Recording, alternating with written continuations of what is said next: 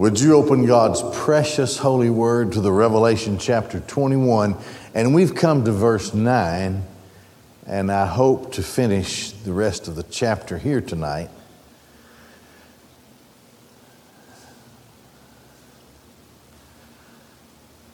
It's always exciting, I guess, to move into a new home, to see the things that you didn't have before. Well, this is the beginning of the tour of your new home. I was listening to a preacher, or heard about what he had said anyway. And this was just recently. He was saying that, there's just an uneasiness in his spirit, that living around here just is different, and it makes him uneasy. He's just not at home, I guess what he's trying to say. Well, that's the way a believer should feel, especially in these recent days.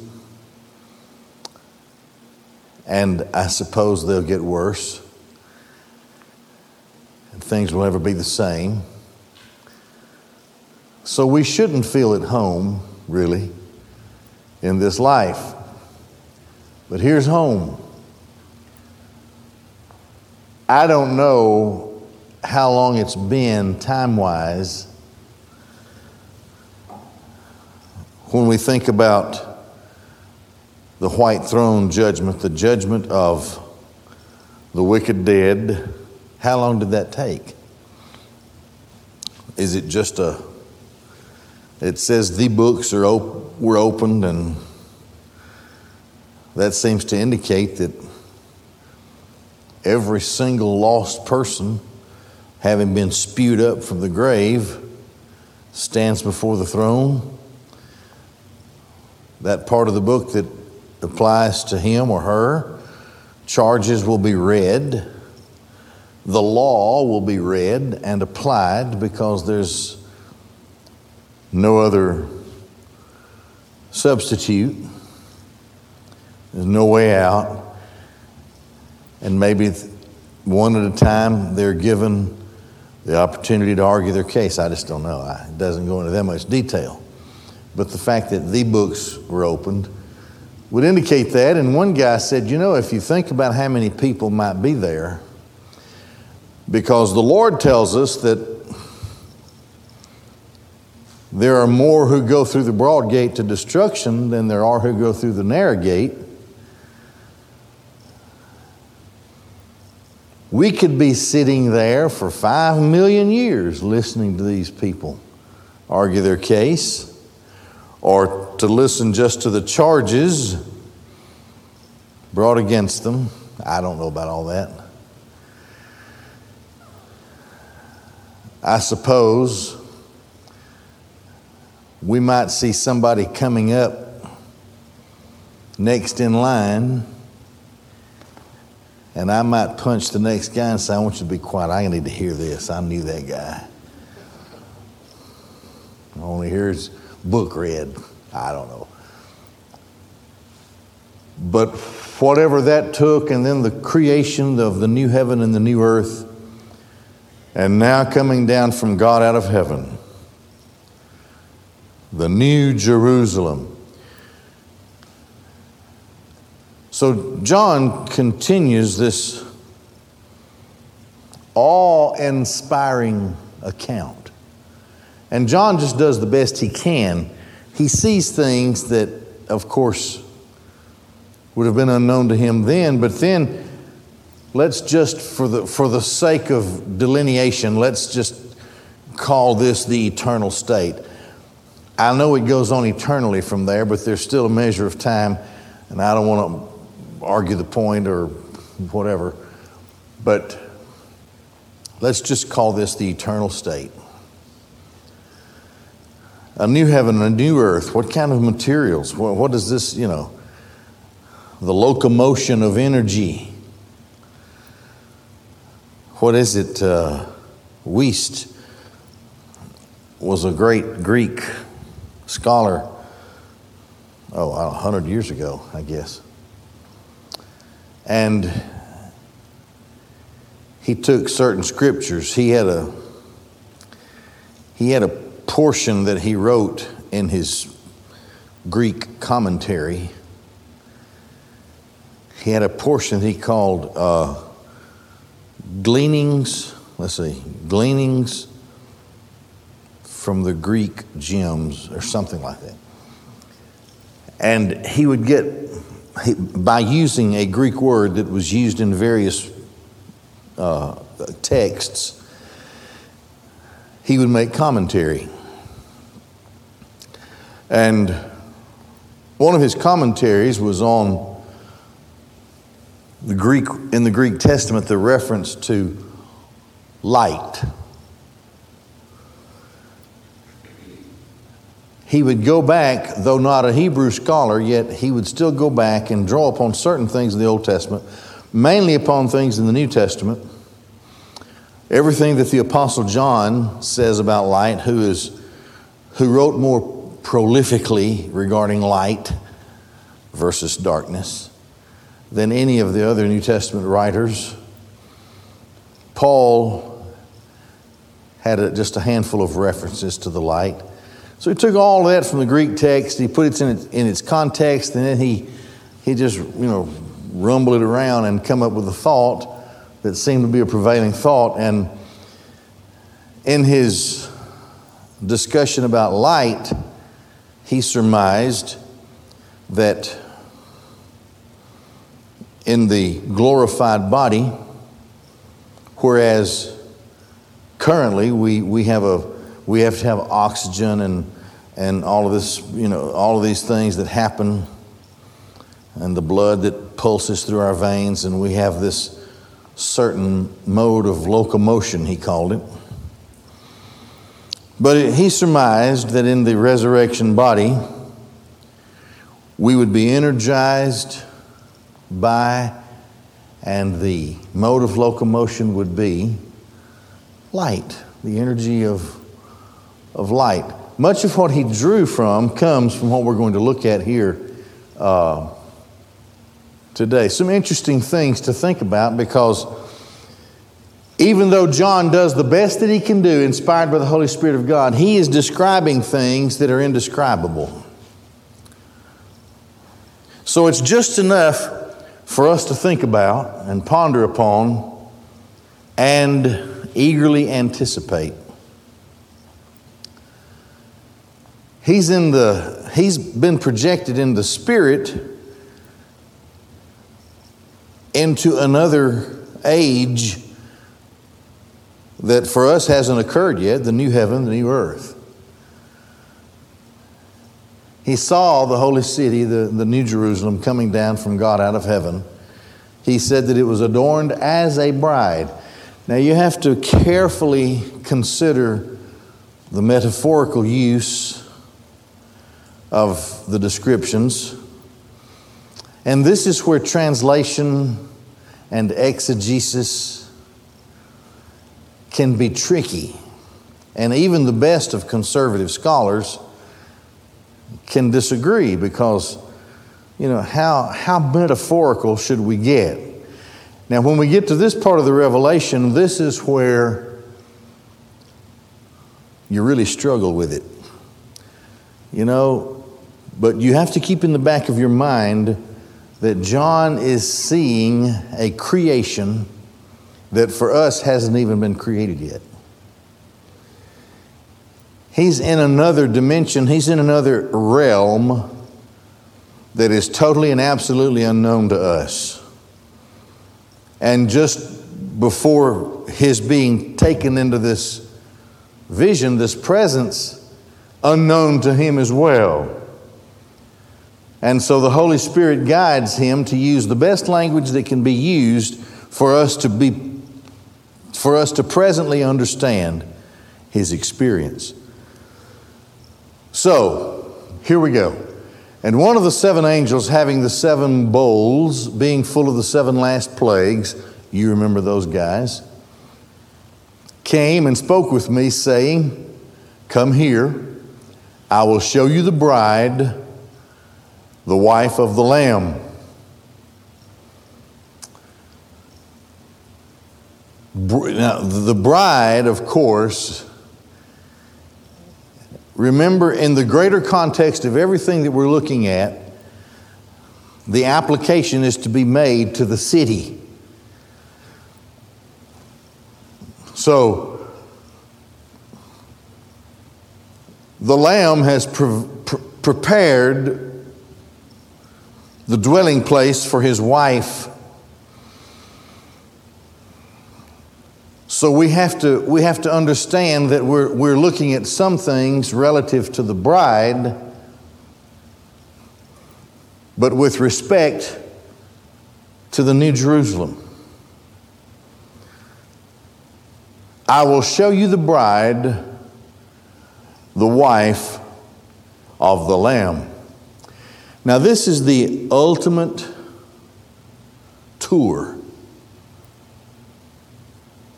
of what I call home. So here we go. And he carried me away in the Spirit to a great and high mountain. All right. I'm learning something else here, and it is this: that on the new earth, there are mountains. There is one in particular that apparently is higher than all other mountains, and he carries, this angel carries John in the Spirit to a great and high mountain. So John is taking a view of the holy city from a high mountain, and the holy city apparently is at some distance at this point right here, because he wants John to get the full effect of the city before he moves him closer and into more detail of the city. And he showed me the holy city, Jerusalem, descending out of heaven from God, having the glory of God.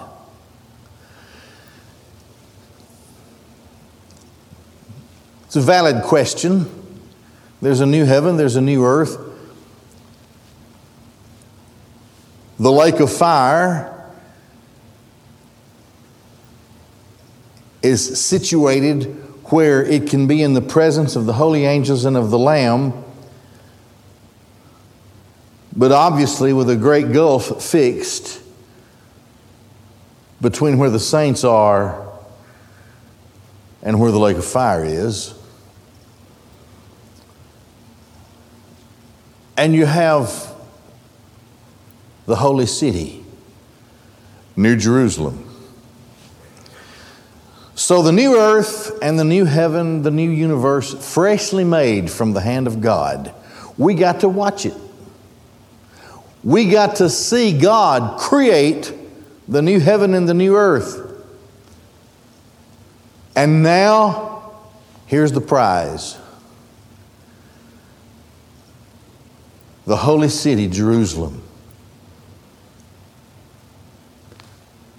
It's descending. Now remember, the Bible has taught previously about this city that its maker and ruler, God, makes it, designed it. Christ promised to prepare a place for us. So now this is being introduced to the new earth. It's coming down out of heaven from God, from the presence of God, having the glory of God.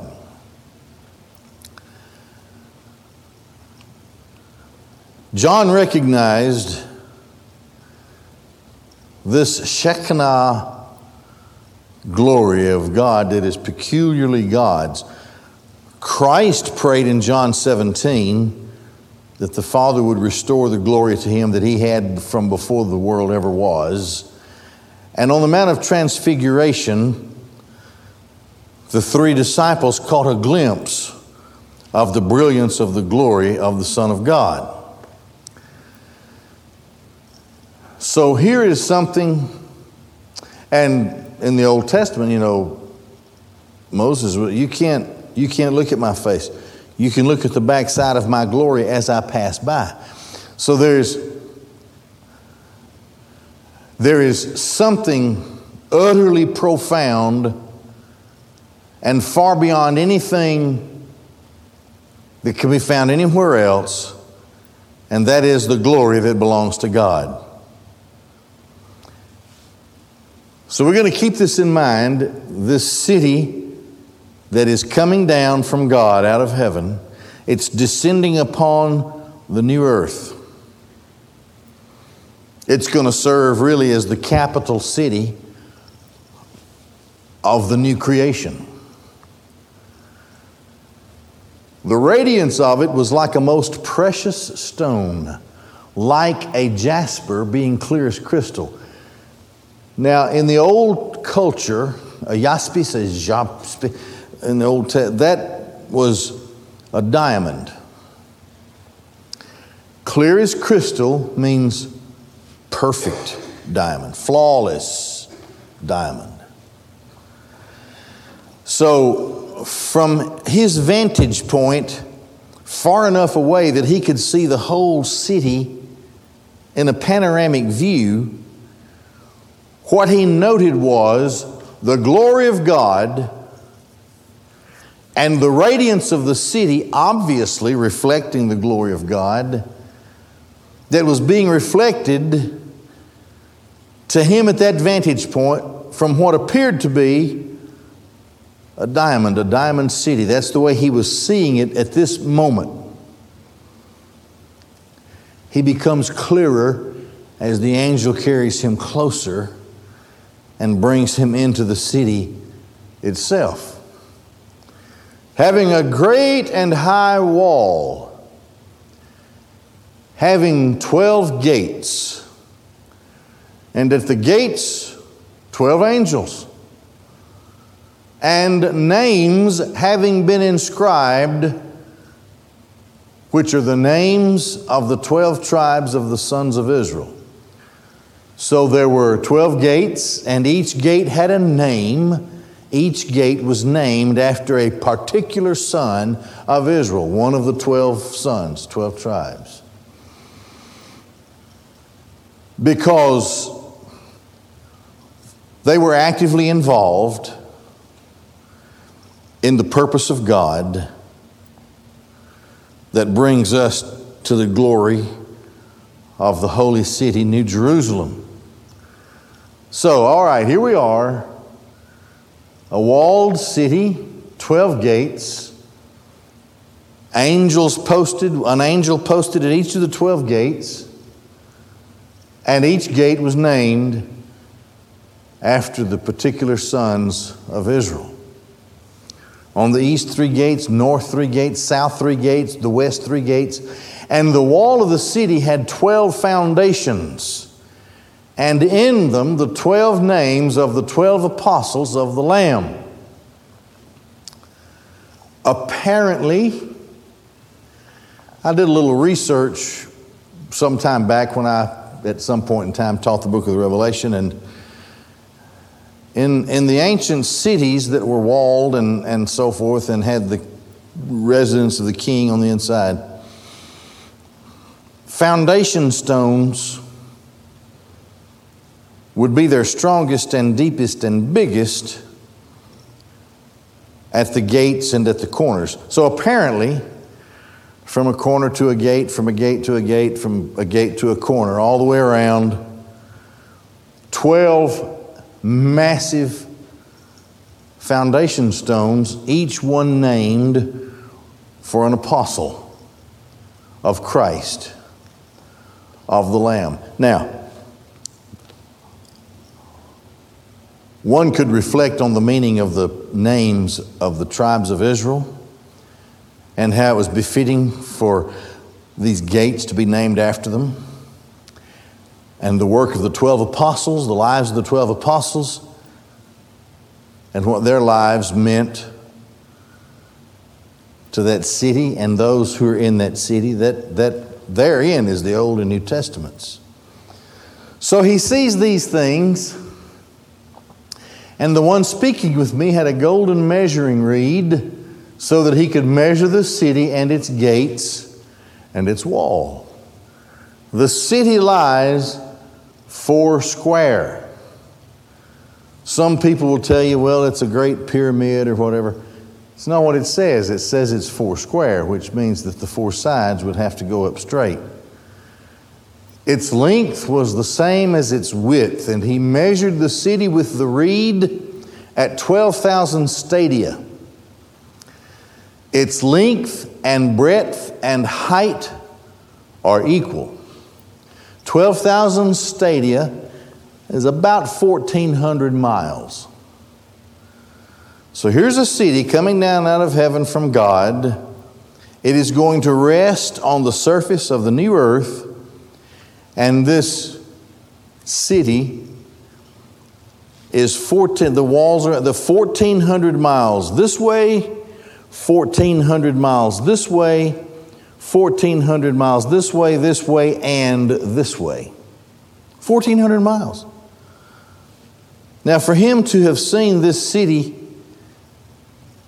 from a vantage point at a great high mountain, how far away would he have had to have been? I don't know. It's hard to say, but he'd have had to have been maybe 3,000 miles. I don't know how far he'd have to be. But he saw the whole city at once coming down. The angel answered the question before it was ever asked. How big is that thing? Its length, its breadth, its height are all the same, and each one at 12,000 stadia, 1,400 miles, about 1,400 miles. Equal all the way around, 4 square. So, he measured its wall, 144 cubits, the measure of a man, that is, of the angel. Okay, the wall is 1,400 miles high and about 85 yards thick. Diamond wall, perfect, flawless. At least that was the material that John thought of. It was as a jasper. Now, heaven's diamond, who can only imagine? A wall, 1,400 miles high, 85 yards thick, and each wall having 3 gates. All right, so we're reminded here by the Holy Spirit, an inch to a man is an inch to an angel. That's what he's saying. It's the measure of a man, which is the same as the measure of an angel. So it wasn't like, I'm in a land of giants and I don't know what a heavenly reed would measure. Well, it's just easy, we're told. It's the same thing, it's the measure of a man. So a man could get a grip on the size of this thing. Now, the structure of its wall was jasper, and the city pure gold, like clear glass. Now, there's that word like. That's like a metaphorical term. He's saying, best thing I know is to tell you this. It's gold, but it's clear glass. So the emanation, the radiance from the wall, the foundations, all that, it emanates with a light. It's like pure gold, but it's like clear glass. The foundations of the wall of the city having been adorned with every precious stone. And so he describes, I'm not going to get into a deep description of these stones, but here we go. The first foundation, jasper. The second, sapphire. The third, chalcedony. The fourth, emerald. The fifth, sardonyx. The sixth, sardius. The seventh, chrysolite. The eighth, beryl. The ninth, topaz. The 10th, chrysoprase. The 11th, jacinth. And the 12th, amethyst. Now that's a color spectrum that creates an aura of beauty that we cannot imagine. The foundation of the wall of the city. So the wall rests upon these 12 foundations, each one a magnificent color as a precious stone or gem. Now, just when you think you have to sit down and think about this, the 12 gates are described. And the 12 gates were 12 pearls. Each one of the gates, respectively, was one pearl. And the street of the city gold, pure as transparent glass. All right, so equally distanced one from the other, and the first two from the corner, and the one in the middle. 3 gates, each gate a single pearl. The kingdom cities of John's day built the gates to their cities a third as high as the wall. So if the wall is 1,400 miles high, the gate is 500 miles high. And it's the measurement of a man. And its gate is one pearl. A pearl, 500 miles high, 12 times. John Phillips, in his commentary, makes a beautiful observation. He says, a pearl is never formed unless what produces the pearl is wounded and bleeds.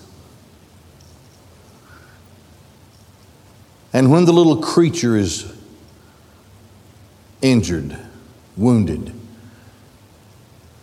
and bleeds, it responds to that by encircling the place where it was wounded with material that becomes a pearl.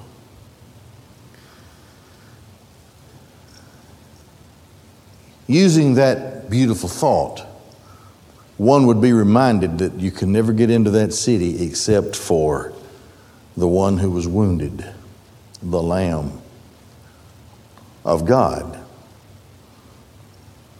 And then there's the thought of a 500-mile high round pearl that's a gate.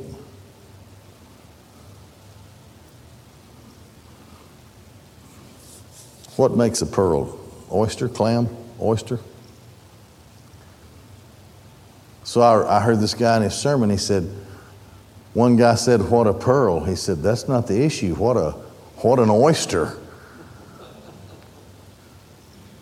Pure, the street of the city, gold street. It's in the singular. It's interesting. It's in the singular.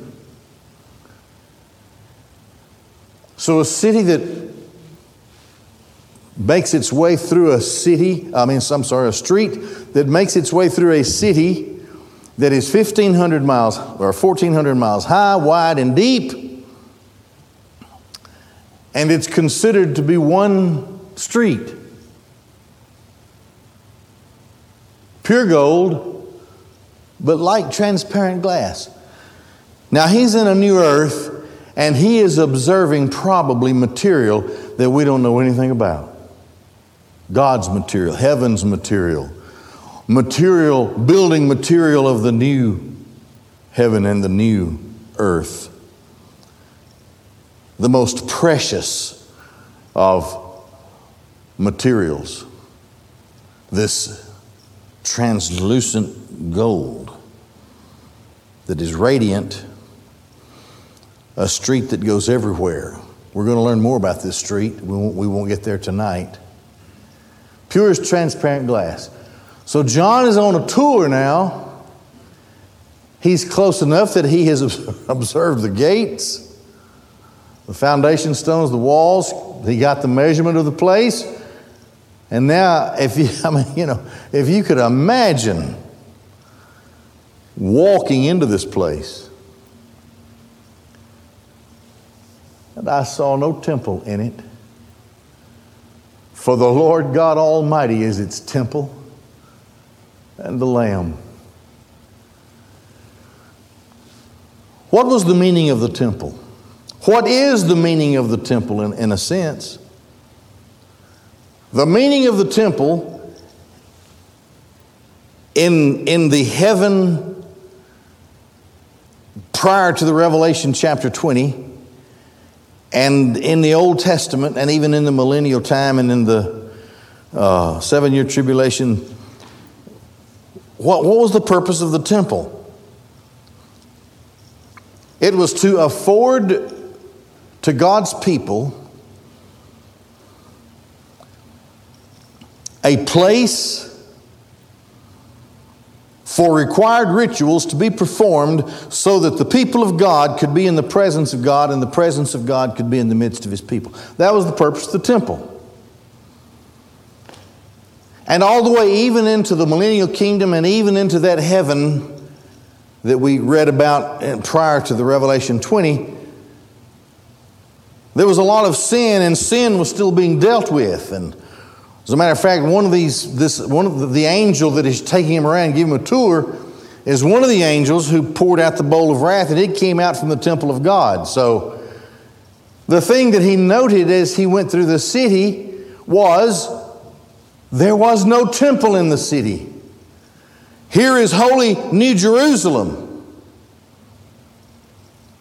coming to rest on the new earth. It is the dwelling place of the saints of God, and there is no temple. Why?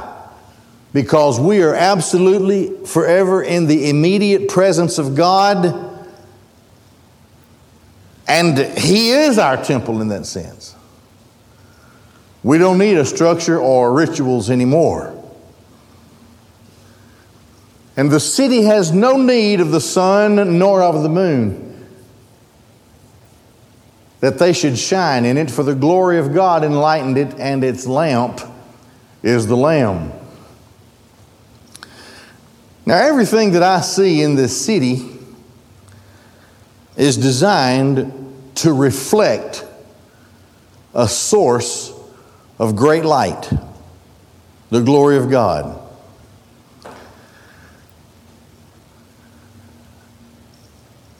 The saints of God will be shining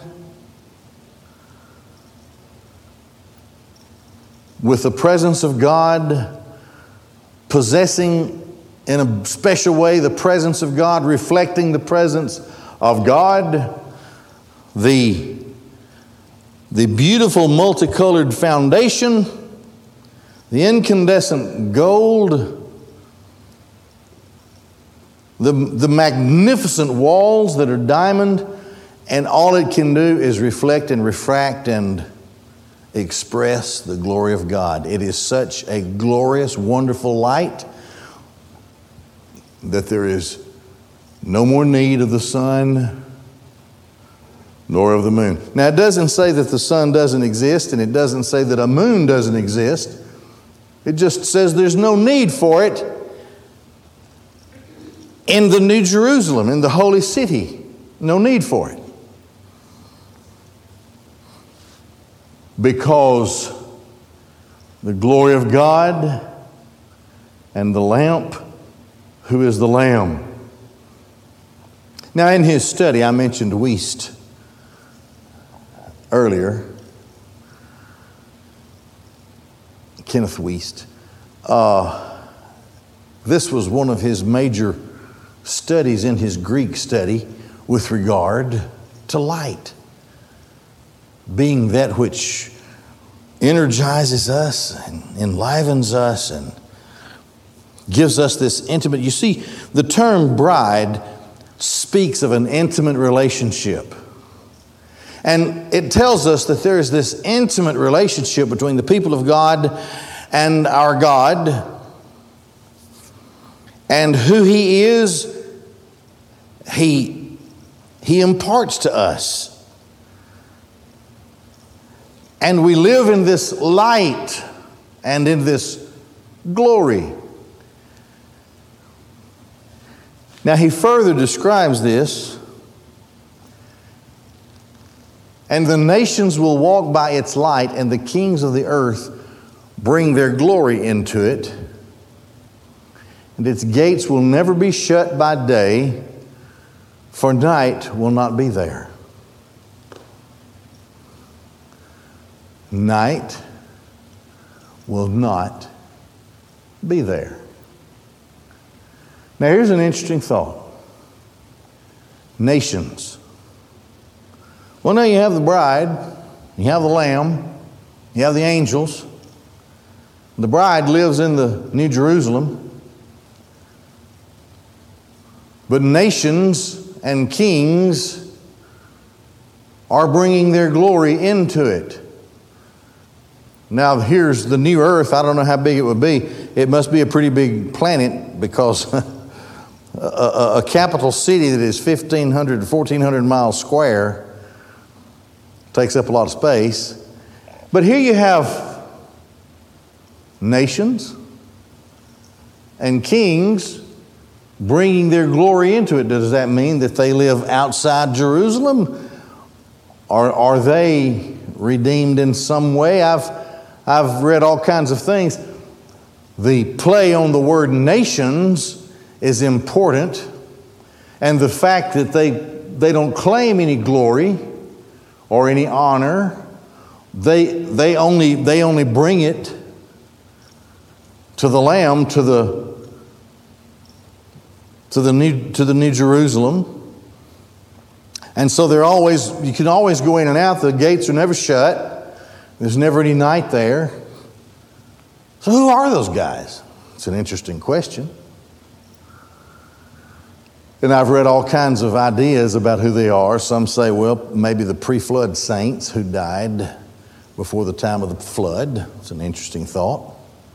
Then you had Nebuchadnezzar. He didn't really fit into the Old Testament, especially among Old Testament saints, but he did get saved. So is it guys like him? I don't know. What about the people who didn't die in the tribulation and they are still alive when everything is dissolved? What about those? Are they? Is this who? Don't know.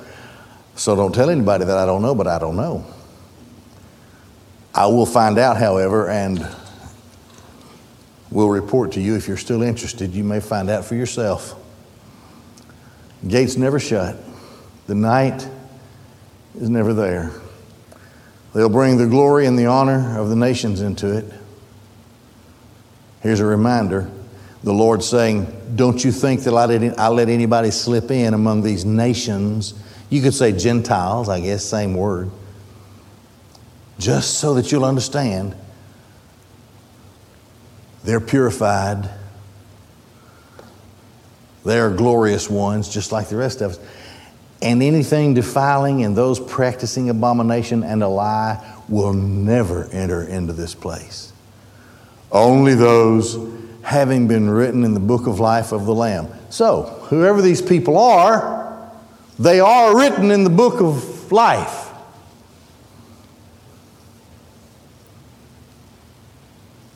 Some interesting things to ponder upon. Still going to learn more about New Jerusalem next time, but we'll stop right here. Let's pray. Father God, how we love you. We thank you for your precious word, for the glorious and wonderful description of our home and all that it means to us.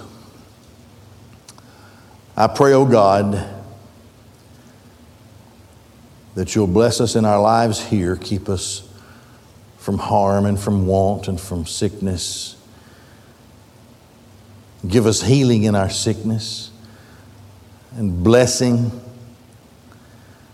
in our lives. Bless those who are sick and who are suffering and who are bereaved among our congregation. Fill them with your Spirit and help us to keep our eyes on Jesus, who is the author and finisher of our faith, in whose name we pray. Amen.